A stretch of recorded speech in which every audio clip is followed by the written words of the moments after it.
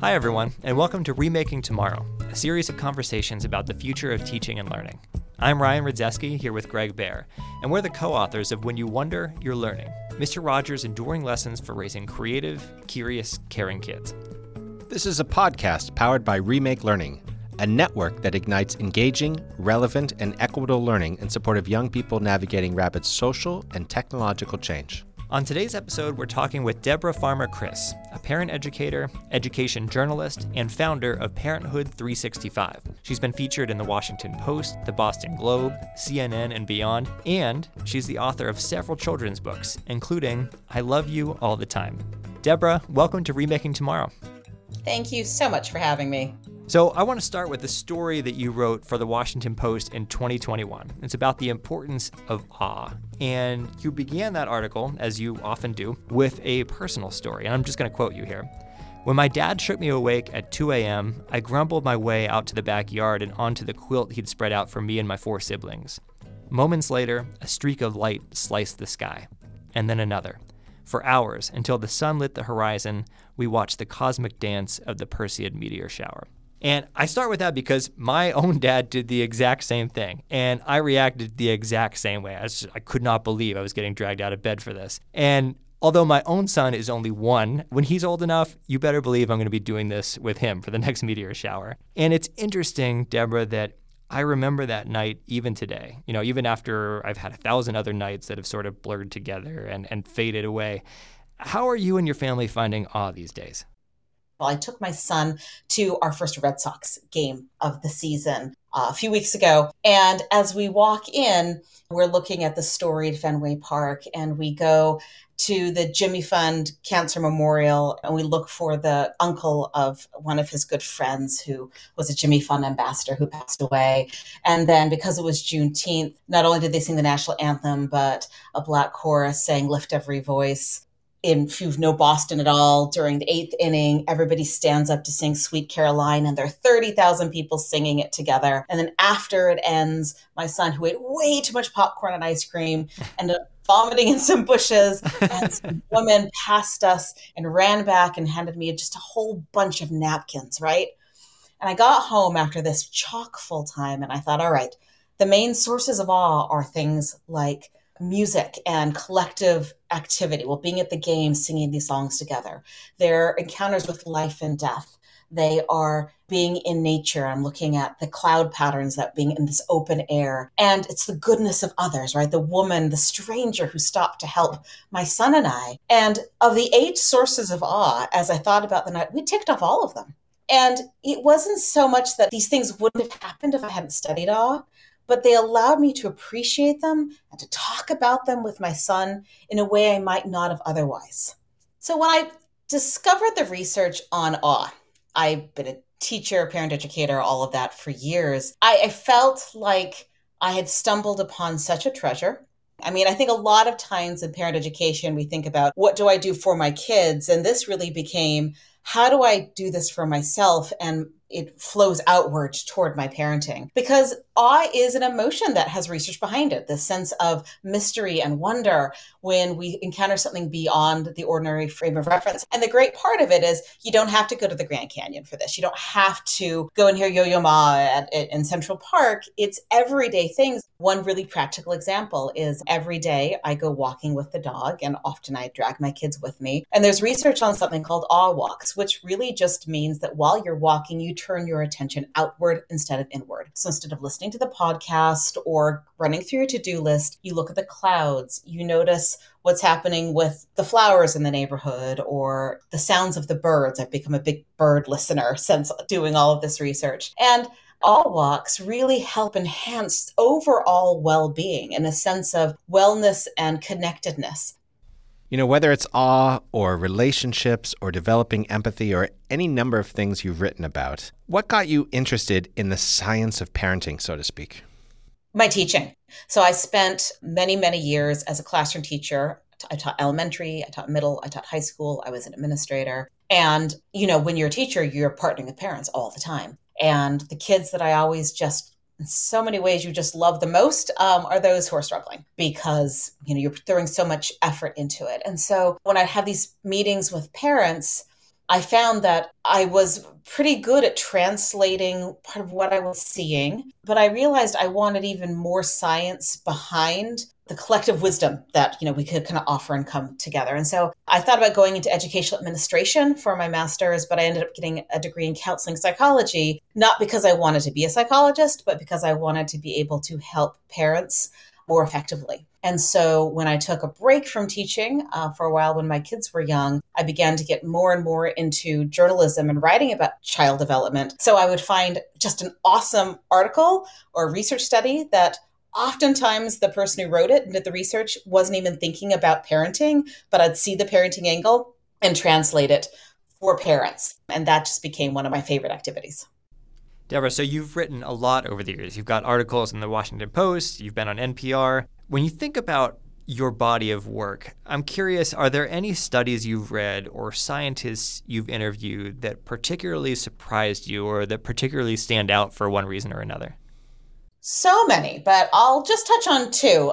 There was a study that came out of Columbia University School of Education, and that was looking at 10th graders in New York City and their perception of science class and whether or not they felt like they could be scientists. And, when they were asked what makes a good scientist, they gave all the normal lines. But then when they were asked whether they could perceive themselves as a scientist, the vast majority said absolutely not. And so the intervention was to have some students read just a basic biography of a scientist, and another read one that's focused on the struggles of the scientists, whether that was because of their gender or race or family background or poverty or different failures.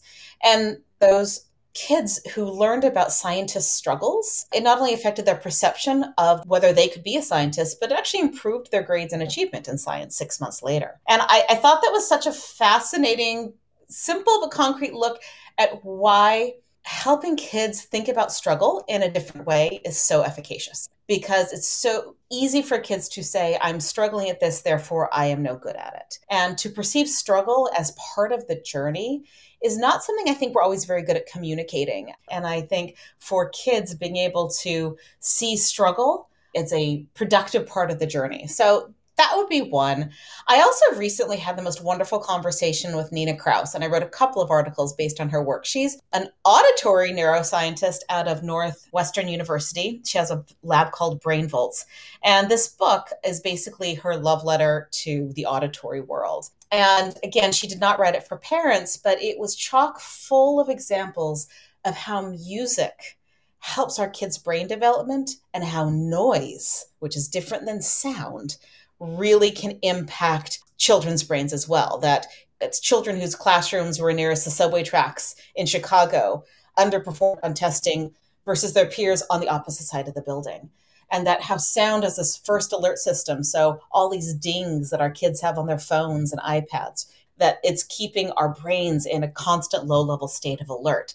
I just found that to be such a useful, fascinating study. So I'm always looking for those gems of, okay, so what can I do? Well, I can turn off notifications on my son so that we're not constantly distracted by these dings, which are in fact keeping us in a state of alert, which is draining for our attention capacity.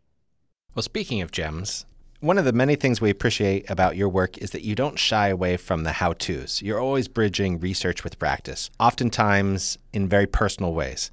And of course, we're trying to do the same with our own book, When You Wonder You're Learning. Now, there's a danger in that, right? Because now you're looked upon as an expert. So how has being a parent educator and an education journalist changed your approach to being a parent and to parenting? Part of the reason that this work is so fulfilling for me and that it seems to resonate with my readers and the workshops I give is that I don't shy away from sharing my own foibles and struggles, because children are not vending machines. It's not like we put in the right change and out comes this perfect child. There's no such thing. We are given these kids in front of us. We have to deal with the kid we have, not the kid we might have expected. And our most vulnerable sides come out. The feedback I often get is you're relatable because you're not afraid to share your struggles. And what I often say is one of the great parts about studying child development is I know where to look if I'm struggling. I know experts to call. And often I can say, hey, I'm doing an article in the Washington Post because parents want to know more about blank, but really it's me, right? I'm the one who wants to know. I find it useful. I try it out, may work with one child and not the other, but I'm growing and learning along the way. Another way it's influenced my parenting is that it's made me more conscious because I'm always trying to be present and be thinking about the gap between what I know theoretically and what comes out instinctively, because we often revert to instinct based on how we were raised. And especially in the field of emotional wellness and emotional vocabulary, which is one of my favorites, I wasn't raised in a household where we talked a lot about emotion. Neither were most of the parents that I talk to now of my generation. And so I have to constantly examine what I know is best practice versus what pops out of my mouth because that's how I was raised. And that's a really useful or effective practice. And I don't always love what I see, but self-compassion is something else that I research, so I try to practice it. Speaking of self-compassion, Deb, I love your online bio, which says Deborah and her husband have 2 kids who like to test every theory they've ever had about child development.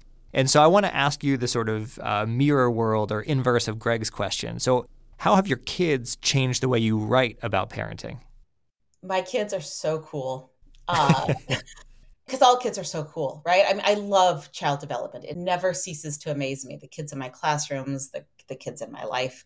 And I think that because I'm writing about it, I pay attention even more than I might have to the awesome things that come out of their mouth, to what I say that works and doesn't, to small moments where I am seeing one of them be particularly kind or get curious, and I want to see where that fascination is leading. And so being a parenting writer is always a lesson in humility because you know what all the experts say. And I don't think my job is to be an expert. I often think of my job as to being a translator.